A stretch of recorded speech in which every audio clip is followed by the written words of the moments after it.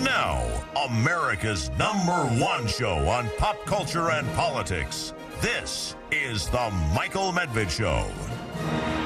And another great day in this greatest nation on God's green earth. A great day, despite the fact that we are facing a great danger. And I think it is a great danger. It is not simply a made-up boogeyman. The idea of a default of not raising the debt ceiling, of the United States being unable to pay its debts, would be a tremendous dose of chaos and financial damage. And honestly, there is no vaguely credible commentator who says, nah, it's nothing. It'll just be a little blip. Last time when this happened in 2011, with a much bigger majority on the Republican side in Congress, remember, they had just won in 2010. That was the Tea Party election, where the Republicans gained 55 seats in the House to take over the House. It was huge. Actually, again, it was one of those things where I believe may have been over 60 seats that the Republicans won in 2011. So they had a sense that there was a real mandate from the people that had said, okay, you have to cut the spending. We are worried about the level of national debt. We are worried about the level of deficit. Has to be cut back. And they were making the same demand in 2011 that they're making now, which is that basically, yes, they would raise the debt ceiling, but only if spending was cut on a dollar-for-dollar basis is originally what they wanted. They didn't get it, but they did get some significant spending cuts from President Obama. But that was largely because there was such a big Republican majority in the House of Representatives. But Obama still controlled the United States Senate, and he controlled the White House. And it was a situation like the situation now, except for the fact that there isn't a big margin of control in the House. It's just 5 seats, and one of those seats belongs to George Santos. There's, of course, more George Santos news. A turnaround. He's decided to walk the straight and narrow, and no, actually, there's confirming video. I have not taken the time to watch it, of his drag performances, which he denied and swore that no, he never worked as a drag dancer, but he did, and they have the tapes to prove it from Brazil. And he had a number of still more names for George Santos, who's also known as what is it? Anthony DeValder and many other names. Zabriskie is one of his names. The idea that you are going to try to actually win a confrontation with the White House and with the Democratic majority in the Senate, based upon the reliability of people like George Santos, and not to mention Paul Gosar and Marjorie Taylor Greene and Lauren Boebert and the rest of that crowd. This is going to be a very, very treacherous and challenging time for Republicans. But it's also a terrible time for Democrats. Look at the mess the president is in. And it's really quite remarkable when you get to it. There's a piece in the Washington Post, and the Washington Post generally has been very Democratic, very supportive of President Biden. Not anymore. President Biden's document situation, they say in the Post this morning, took a turn over the weekend after a 13-hour search of his home in Wilmington turned up yet more items with classified markings, some from his 8-year tenure as vice president, others from his decades-long stint in the Senate. Remember, he came to the Senate in 1973, I believe, was the first year he was a senator. That's probably before many people who are listening right now were even born. A lot of what we think we know about this evolving controversy, but an important quality for any journalist is to know what they don't know.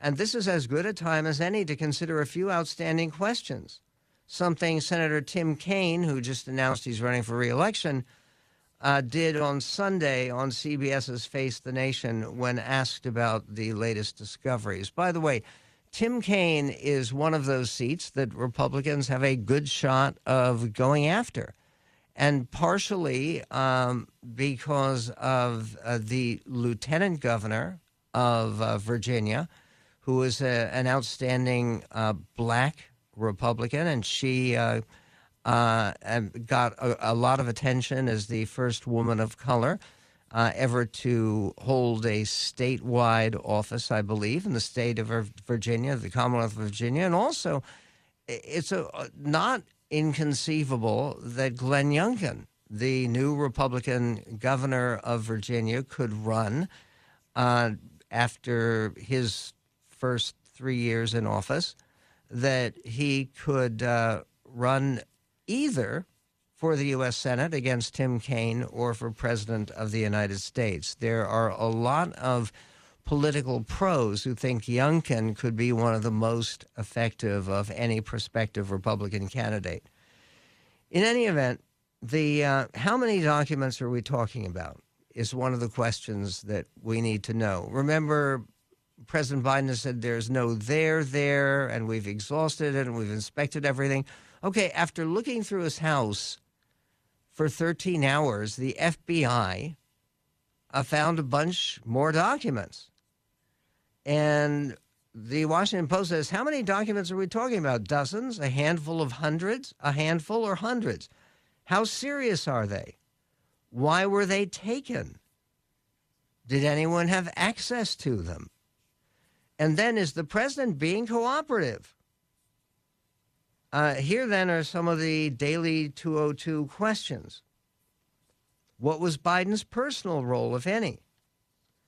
The Washington Post reported last week that Biden's longtime executive assistant, Kathy Chung, has confided to associates that she is distressed that she might have inadvertently been involved in moving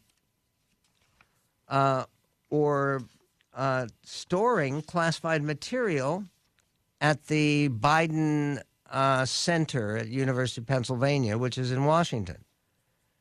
But her colleagues say that she was not involved with this latest batch that were found at Biden's home. What is in these documents? Documents that belong to the federal government, the Washington Post writes, and improperly taking and storing them is bad. Well, yes, it is. And it doesn't matter if your name is Trump or Biden. But it should be obvious that not all of this is not good. It's not created equal. So just how secret are the documents found in Biden's custody? They are now saying, the Washington Post is reporting, that some of the documents were found in the first discovery of classified materials related to, Iran. But whether they're boring but classified diplomatic cables about the inflation or a top-secret map of Tehran's nuclear facilities, from which the Islamic Republic could deduce the identity of CIA assets, we don't know. And what about the White House response? We will get to that. It's been pathetic, and more coming up on the Medved Show. From politics to pop culture and from coast to coast, this is the Michael Medved Show.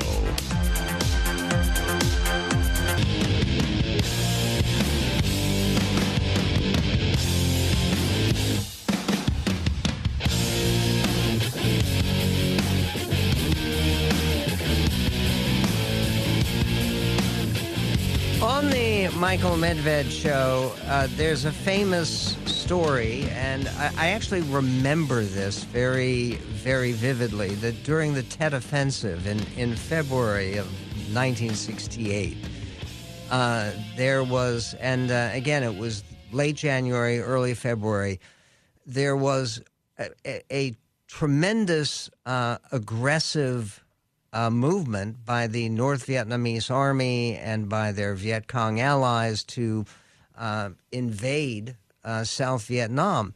It ended up being a military disaster for them. The South Vietnamese fought valiantly. Our troops, and there were hundreds of thousands in Vietnam at the time, fought valiantly, and it was a disaster for the North Vietnamese. All the books about the Vietnamese War, and we are right at the anniversary of the Paris Peace Accords that at least formally ended the Vietnam War, and because that was January of 1973. But during the Tet Offensive, there was a special that was put on CBS News with Walter Cronkite, who was at the time the most trusted man in America. And I remember being knocked out by that special because I was watching it. I was in college, and we did not, school policy for people who lived in the residential colleges at Yale, no TVs. You weren't allowed to have TVs in the rooms. And so people would watch TV together in what was called the common room, which is sort of the living room for the dormitory building, the residential college that you're in. And people were gathered watching this program, the special with Walter Cronkite. And it was just devastating because what it basically said is that because the North Vietnamese have mounted this devastating Tet Offensive that we had been lied to by the Johnson administration. We had that the American policy was failing. It was an extraordinarily negative view of the war. And then afterward, according to all of the biographies of Johnson, and I actually, Bill Moyers, who was a press secretary for Johnson and really was the most senior member of his White House staff. I interviewed Bill Moyers at great length for my book, The Shadow Presidents, and he confirmed that Johnson watched with tremendous anger the show that Walter Cronkite put on attacking his policy. And he said, and it's famous now, if I've lost Walter Cronkite, I've lost America. Because Cronkite had been very supportive of Johnson and his campaign for election in 1964, where Johnson won in a tremendous landslide against Goldwater. In any event, for Joe Biden, if he's lost the New York Times and Washington Post, I mean, these are such clearly Democratic-oriented, liberal-oriented newspapers and news sources. But there is today, aside from the piece, it's very critical of Joe Biden and the way he handles this strategy. And then you can add to the New York Times piece, where they have a piece that appeared this weekend by Jonathan Alter, who's a former editor at Newsweek. He's a fine historian, too, a good writer. The piece is called, "Oh, Biden, What Have You Done?" not the headline you're looking for if you're in the White House. And and in the piece he writes, Republicans are ferocious attack dogs, especially when they have something to chew on. And Mr. Biden, a better president than candidate, has never had the nimbleness necessary for good defense. When he first ran for president in 1988, he was forced to withdraw amid minor charges of plagiarism that a more dexterous politician might have survived. Over the years, his skills on the stump deteriorated. He performed poorly at Iowa and New Hampshire in 2020. and recovered in South Carolina and won the nomination only because Democrats concluded en masse that he was the best candidate to beat Trump. That remains the prevailing assumption inside the Democratic Party. He did it before, so he can do it again. But it's not clear that rank-and-file voters agree. Last year, a New York Times Siena College poll showed that nearly two-thirds of Democrats didn't want Mr. Biden to run. While his standing improved after the midterms, he's down in the first polls released since the documents story broke. The president is now an elderly swimmer in a sea of sharks. That's a devastating image because it's so accurate. And some of them may even be Democrats. It's not hard to envision an ambitious primary challenger arguing more in sorrow than in anger that he or she supports most of the Biden record, but elections are about the future and the party needs a more vigorous candidate. Mr. Biden would be 86 at the end of a second term. Democratic leaders will be shocked and appalled by the upstart's temerity in spoiling the party's impressive unity. But New Hampshire is full of anti-establishment independents, and basically the entire state is furious with Mr. Biden now for proposing to bump its primary to the second week of the schedule. He could easily lose or be weakened there, opening the door for other Democrats. Which ones? That's what primaries are for. And then it says, imagine that the president instead takes a leaf from Nancy Pelosi and decides not to run. Congressman Jamie Comer and the clownish members of his committee would probably end up training most of their fire on Democrats not named Biden. Democrats would turn the page, as Mr. Obama recommended in 2008, to a crop of fresher candidates, probably governors who contrast better with Mr. Trump and would have good odds of beating a younger Republican. And the smiling old gentleman in the Corvette, his shortcomings forgotten and his family protected, would assume his proper place as a bridge between political generations and arguably the most accomplished one-term president in American history. Now, that last sentence, I think that's a stretch, but I think it's meant to appeal to Joe Biden's need, actually, not to immediately after the State of the Union announce that he's not running for re-election, but to make the State of the Union on February 7th, it's coming right up, a very, very big event and a historic event by making another announcement. What is it? We'll tell you coming right up. Makes no sense. The Michael Medved Show. 1-800-955-1776. The Michael Medved Show.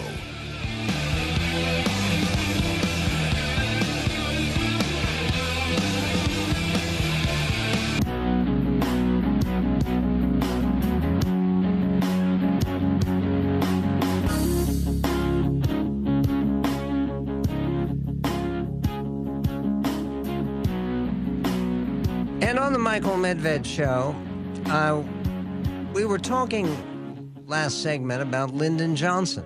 And Lyndon Johnson was a president who had won a tremendous landslide. He had helped pass the Civil Rights Bill of 1964, which was his achievement. He passed Medicare, which the Democrats had been working on for a long time. And he was considered, at the time of his re-election, by just gigantic margins, and he had more than two-thirds of both houses of Congress. I mean, he was sitting pretty. He was a very powerful president, and people were using the term great president, one of our greatest presidents. I mean, the praise for Lyndon Johnson, and of course, coming after the horrible trauma and the shock of the Kennedy assassination, was tremendous.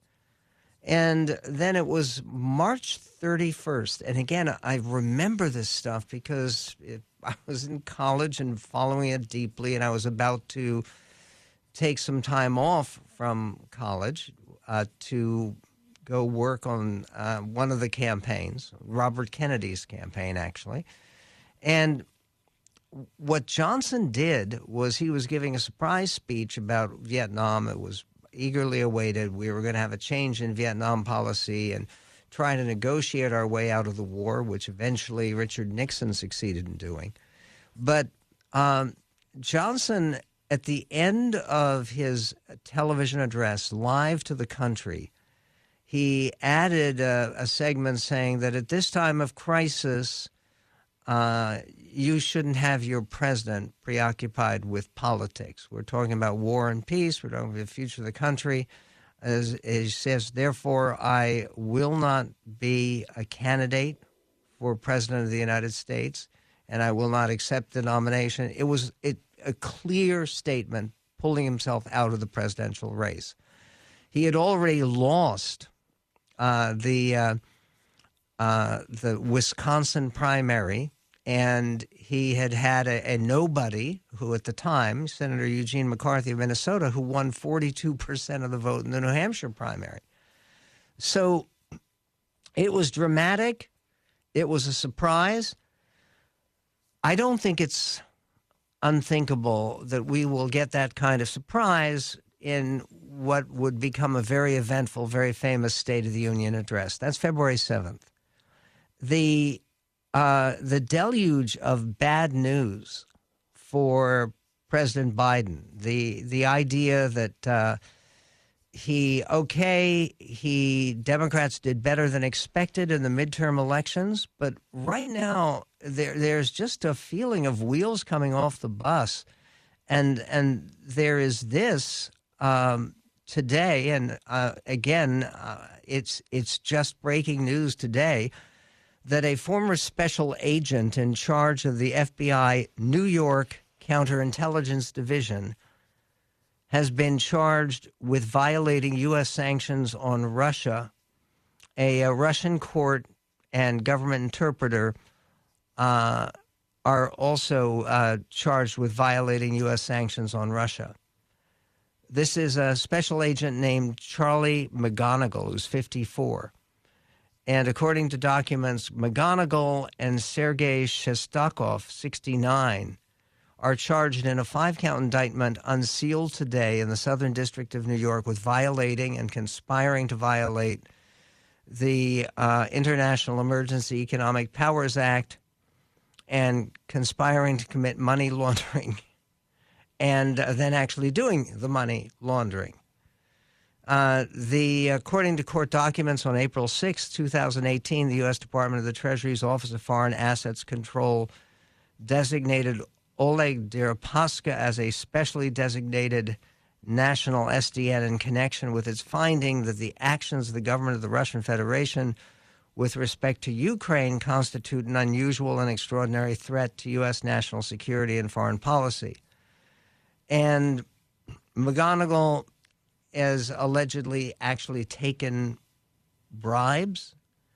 He was the guy who supervised and participated in investigations of Russian oligarchs, including Deripaska, Sergei Shestakov, who's also indicted as a former Soviet and Russian diplomat who later became a U.S. citizen, and a Russian interpreter for courts and government offices. Okay, considering the fact that Republicans were anyway preparing to investigate the FBI to look at some of the irregularities and some of the suspicious dealings, quite frankly, involving the Steele dossier and the FISA, the Foreign Intelligence Supervisory Act. The entire situation now for Biden to try to reassure people the FBI is fine. This is a tremendous problem. And how is Biden handling everything? Like the documents problem that's already gotten him a special prosecutor who's supposed to be looking at the whole thing? Listen to the way that CNN, again, another media outlet that has been very pro-Biden generally, Here's what CNN reports. The White House strategy today is downplay, but the playbook might need a refresh after FBI agents discovered even more classified documents in President Biden's Delaware home this weekend. If you're losing track of where the story stands, here's how we got here. On November 2nd, the first batch of documents was found inside of Biden's private office in Washington, D.C. 2 days later, the National Archives notified the Justice Department. And then on November 9th, the DOJ launched its probe. Fast forward to December. On the 20th, Biden's lawyers searched his garage in Wilmington, Delaware, and found more documents. On January 5th, Attorney General Garland was briefed, and the public learned of the story 4 days later. Biden's Wilmington home was searched again on the 11th, and more documents were found. A special counsel was named the next day, and 5 more documents were found in yet another search in Delaware. And that brings us to this past Friday, an unprecedented 13-hour FBI search of a sitting president's home that, yes, has already been searched at least 3 times, and 6 more documents found in that search. This drip, drip, drip is getting harder for Democrats to defend. Okay, and in fact, the second-ranking Democrat in the Senate, Dick Durbin, said this about the latest batch. It's just the latest revelation of the president having classified items that he shouldn't have. You've been in Congress for 40 years. You've handled classified material for a lot of those years, probably most of them. How concerned are you about this? Well, I'm concerned there's a standard that we follow when it comes to members of Congress and classified information. The door to my office is closed. The person who presents the document to me takes it out of a locked briefcase, hands it to me, and watches as I read it. When I finish reading it, he takes it back and puts it in the briefcase and leaves the scene. I mean, that's how carefully we review these documents. To think that any of them ended up in boxes in storage one place or the other is just unacceptable. Okay, and some of these documents go back to the time before 2008 when Joe Biden was Senator Biden. And they're classified documents that he was exposed to as a senator. And this calls a great deal of his career. I mean, we all know that he rode the train. Do you think he left any top secret documents on the train? I mean, he's riding the train from Washington, D.C. to Wilmington, Delaware. Oh, and now there is more about the gunman behind the Monterey Park massacre, 11 people dead, about, again, the way that there should have been some warning that this individual was dangerous. What are we talking about? We'll give you the latest coming right up on the Medved Show. Your outlet for outrage. Where's the outrage? I'm shook up, and you know what's going to happen? I'm going to be driving down the road listening to all this. I'm going to wreck the car and sue Michael Medved. Okay, don't sue and don't wreck the car. The Michael Medved Show. 1-800-955-1776. The Michael Medved Show.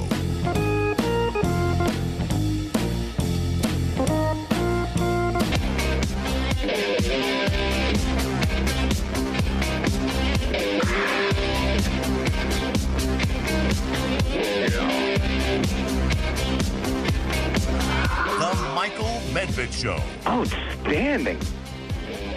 Okay, this is from the Daily Beast, and just leaving aside for a moment the White House meltdown, which is going on, there's going to be a new chief of staff, Jeff Zients, and I don't know, Ron Klain leaving after 2 years, and it's been a fairly stable White House staff so far. But is it significant that Ron Klain, who has been the most powerful man in the White House, a lot of people say, including Joe Biden, the entire situation has to be terrifying if you're part of the Biden team or a Biden loyalist right now.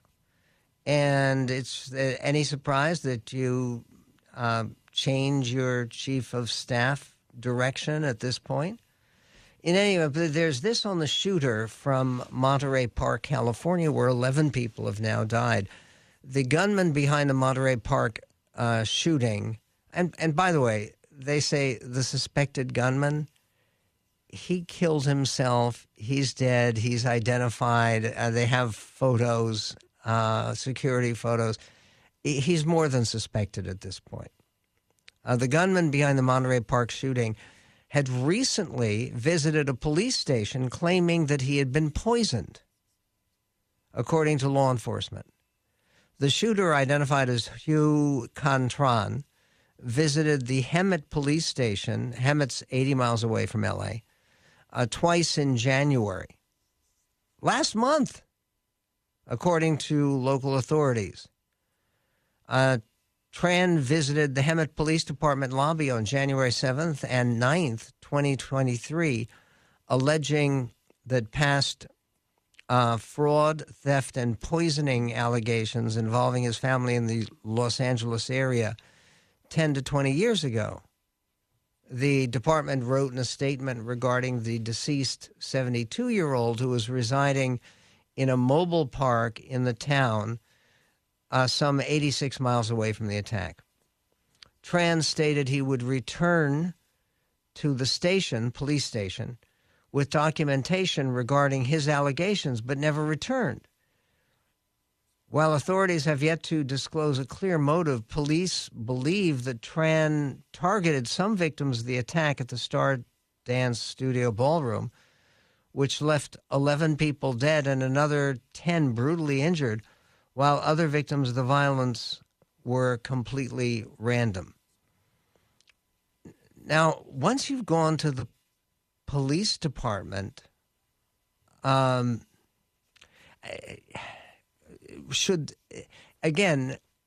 part of this indicates is that the problem that we have with guns in this country is not the guns, it's guns in the hands of people who are insane. And that's why red flag laws, I believe, are important. And would it not raise some red flags if someone goes into the police department and talks about poisoning and plots against him? And again, he had a gun that they say was illegal anyway in the state of California. But it certainly should be a matter of some caution to make sure that an individual who goes twice to the police department with this paranoia, and again, all of the writing so far about Tran has indicated that there was a very deep paranoid streak going on there. It raises questions about who you notify and what you do to try to make sure that somebody like this is not well armed for a slaughter, which is what occurred. Speaking of slaughter and being well armed and being prepared, Joe Manchin, which is remarkable, has also now, at least according to the National Journal, Joe Manchin is talking about he hasn't decided whether to run for re-election or not. He's on the ballot this next time. And he said that everything is on the table when he was asked about his plans. And then, including running for president, he repeated it. Everything on the table. So if Joe Manchin actually ran for president as a Democrat, wow, it would be more bad news for Joe Biden. This is Joe Manchin on CNN talking about Biden and the abject incompetence of his handling of these classified documents. Listen. Earlier this week, he defended his handling of the situation. He said, quote, "There's no there there." Do you agree? Well, I don't know, but I can tell you one thing. It's unbelievable how this could happen. It's totally irresponsible, and who's at fault? But with that being said, putting it in a political kangaroo court's not going to help. What it should be done is exactly what Merrick Garland did, put the special counsel. Let's wait and see.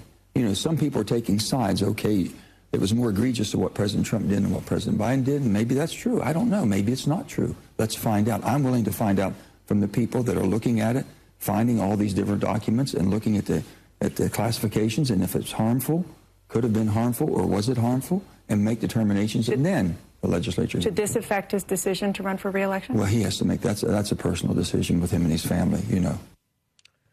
Okay. I'm sorry. If you're Joe Biden and you're listening to what we just heard, and unless you and the people around you are complete idiots, which is always possible, this is somebody who's thinking seriously of running for president and of challenging you, sir, Mr. Biden.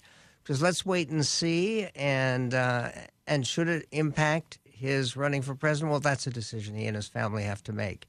And the decision that he should make, and the reason I believe it would be the right decision for the country, the right decision for him, the right decision for his place in history, is to announce that he is going to complete his term. He gets one term, and then indicate that he is not going to endorse anyone else. He is going to leave it open for the Democrats to choose new leadership, meaning that, no, he's not going to line up between Kamala Harris. Kamala Harris gave a speech in Tallahassee, Florida, in which she misquoted significantly the Declaration of Independence. It's conspicuous. See if you notice what she said. Listen. We collectively believe and know America is a promise. America is a promise. It is a promise of freedom and liberty. Not for some, but for all. A promise we made in the Declaration of Independence, that we are each endowed with the right to liberty and the pursuit of happiness. Be clear, these rights were not bestowed upon us. They belong to us as Americans. Okay, do you notice two key words she left out? One word was life, and the other word was creator. I mean, what the Declaration of Independence says is, and they're endowed by their creator with certain inalienable rights. And among these are life, which I guess to her is a dirty word, liberty, and the pursuit of happiness. This was for the anniversary of Roe v. Wade. Would Kamala Harris be a viable candidate for president? Look at the last time she ran. She got some good press at the very beginning. She didn't win a single delegate. I mean, she didn't. She performed miserably. And again, moving on past the Biden-Harris administration, moving into a new election with new nominees in both parties, what a blessing that would be. And what a breath of fresh air and new energy on behalf of this greatest nation on God's green earth.